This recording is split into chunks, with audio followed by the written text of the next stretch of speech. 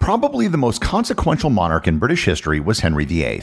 He upended much of English society by changing the religion in his country from the top down. He also left in his wake a century of controversy and turmoil about the succession of the monarchy. And in all of that controversy, one figure wound up being nothing more than an asterisk in the list of British monarchs. Someone who ruled for only 9 days, if it can be said they ruled at all.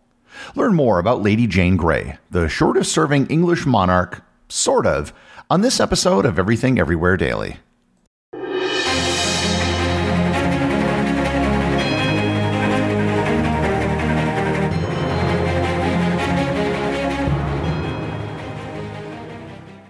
This episode is sponsored by Heaven Hill Bottled and Bond Bourbon. I recently had the chance to try Heaven Hill Bottled and Bond, and I can attest to its exceptional aromas with hints of caramel and vanilla intertwining with its oakiness, which provide a well-rounded flavor profile. Taking a sip is akin to experiencing a piece of bourbon history firsthand. Heaven Hill Distillery may be America's most quintessential bourbon distillery.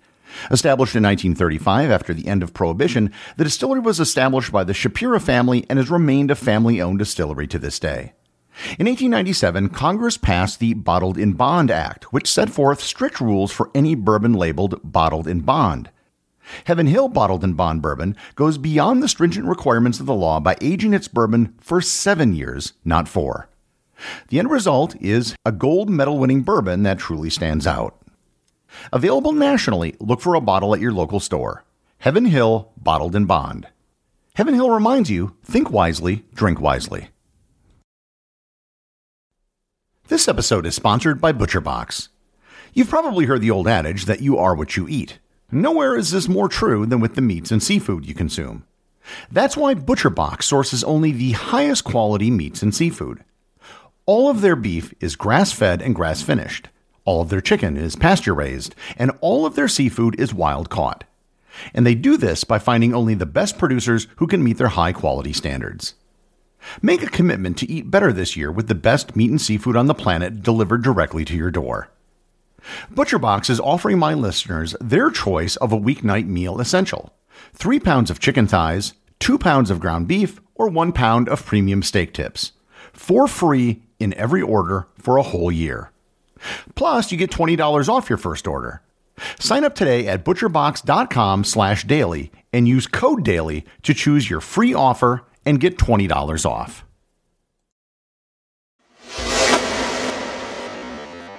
It's hard to state just how messed up the political situation was in 16th century England. I've touched on it in several previous episodes, but everything started because Henry VIII didn't have a son and heir to the throne of England. It caused him to divorce his wife, Catherine of Aragon, and then to go through 5 more wives. His divorce caused him not only to renounce the Catholic Church, but also to set up a new church with himself as the head, and to destroy most of the institutions that the Catholic Church controlled in the country. Henry did eventually get his wish. His third wife, Jane Seymour, gave birth to a son, Edward. However, as the saying goes, you have to be careful what you wish for. Edward was raised a Protestant, the first English monarch to have done so. However, Henry died in 1547 when Edward was only 9 years old. And this is where the story starts. The ascension of a child to a royal crown is not an uncommon occurrence in history. While someone that young may not be ready to rule personally, it does at least solve the problem of who is going to be the king. When a child ascends to the throne, there's usually a regent who governs the realm on their behalf until they're of age. In the case of Edward, now King Edward VI, he had 2 regents. The first was his maternal grandfather, Edward Seymour, the Duke of Somerset, who served as regent from 1547 to 1549. The second regent was John Dudley, the Earl of Warwick and later the Duke of Northumberland, who served as regent from 1550 to 1553. In January 1553, Edward fell ill, developing a fever and a severe cough. Over the next several months, his condition worsened, and the court doctors realized that his illness was terminal. The lack of an heir, the thing which Henry VIII feared, had only been passed down 1 generation. The young Edward VI had no children, which meant that the next in line to the throne would be his eldest sister Mary, who was the daughter of Catherine of Aragon and was a Catholic.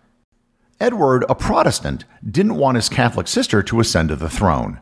So in June, when it was clear that he would soon die, he issued what became known as the Devise for the Succession. In this edict, he skipped over his half-sisters Mary and Elizabeth and declared that the crown would pass to his first cousin once removed, Lady Jane Grey. The argument for skipping over Mary and Elizabeth was that they were declared bastards by his father and thus ineligible for the throne. Lady Jane Grey was the great-granddaughter of Edward's grandfather Henry VII. She also happened to be about the same age as Edward, about 15 or 16 years old. Most importantly, she, like Edward, was raised a Protestant. By all accounts, Jane was well educated and very intelligent. However, she wasn't really a player in all of the power games which were going on in England. She just happened to have the right lineage and be of the right religion. Oh, and there was one other thing. Lady Jane Grey was married just 6 weeks before the death of Edward to one Lord Guilford Dudley, the son of none other than Edward's regent, John Dudley, the Duke of Northumberland. If Lady Jane Grey, now Lady Jane Dudley, were to ascend to the throne, then she would still need a regent, and that would allow John Dudley, aka the Duke of Northumberland, to continue to rule the country. There was a problem, however, with Edward's devise for the succession. Henry VIII had passed a law, approved by Parliament, known as the Succession to the Crown Act of 1543. In it, Edward was listed as Henry's heir, but Henry's daughters, Mary and Elizabeth, were also explicitly listed as being in line for the throne, even though he declared them to be bastards. The Succession to the Crown Act of 1543 was the third and last such act passed during the reign of Henry. The two previous acts explicitly removed Mary and Elizabeth from the line of succession, but the third and final act put them back in. Moreover, the Succession to the Crown Act allowed Henry to change the succession in his will if he saw fit, and he explicitly didn't do that. In fact, his will reinforced his daughters being in the line of succession, and only if they should not have male heirs would the crown then pass to the descendants of his sister Mary, which would then include Jane Grey. This left everything in a bit of a legal quandary. Could a king, who still had a regent and wasn't ruling in his own name, unilaterally change the line of succession which had previously been approved by a king and approved by Parliament? Well, that issue came to a head on July 6, 1553, when Edward VI passed away. Given the controversy surrounding the succession, word of Edward's death wasn't made public until July 9th. When Lady Jane Dudley was notified that she was now the Queen Monarch of England. She accepted the position reluctantly, and on July 10th she was proclaimed the Queen of England, France, and Ireland.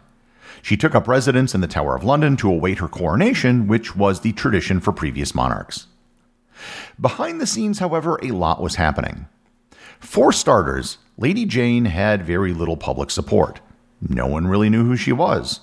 Mary, on the other hand, was the daughter of Henry, and everybody knew who she was. Mary might have been Catholic, but Protestantism had been brought to England top-down only 16 years ago, not bottom-up like in other parts of Europe. Most common people had no problem with Mary being Catholic. All of the Catholic nobility supported Mary, whereas the Protestant nobility had fractured support for Jane, who had a very questionable and tenuous claim to the throne. When Mary got the news of Edward's death, she didn't go to London.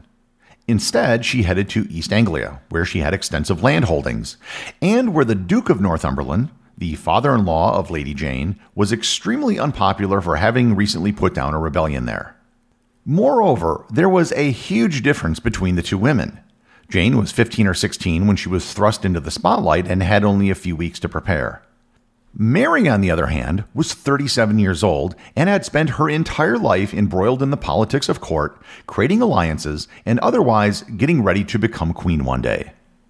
A result of this is that Mary had the support of most of the military, including most of the high-ranking generals and officers. On July 14th, Northumberland left London with soldiers to try and track down and capture Mary, which was now the only realistic way to retain power. But there was no way that this was going to happen with Mary in East Anglia.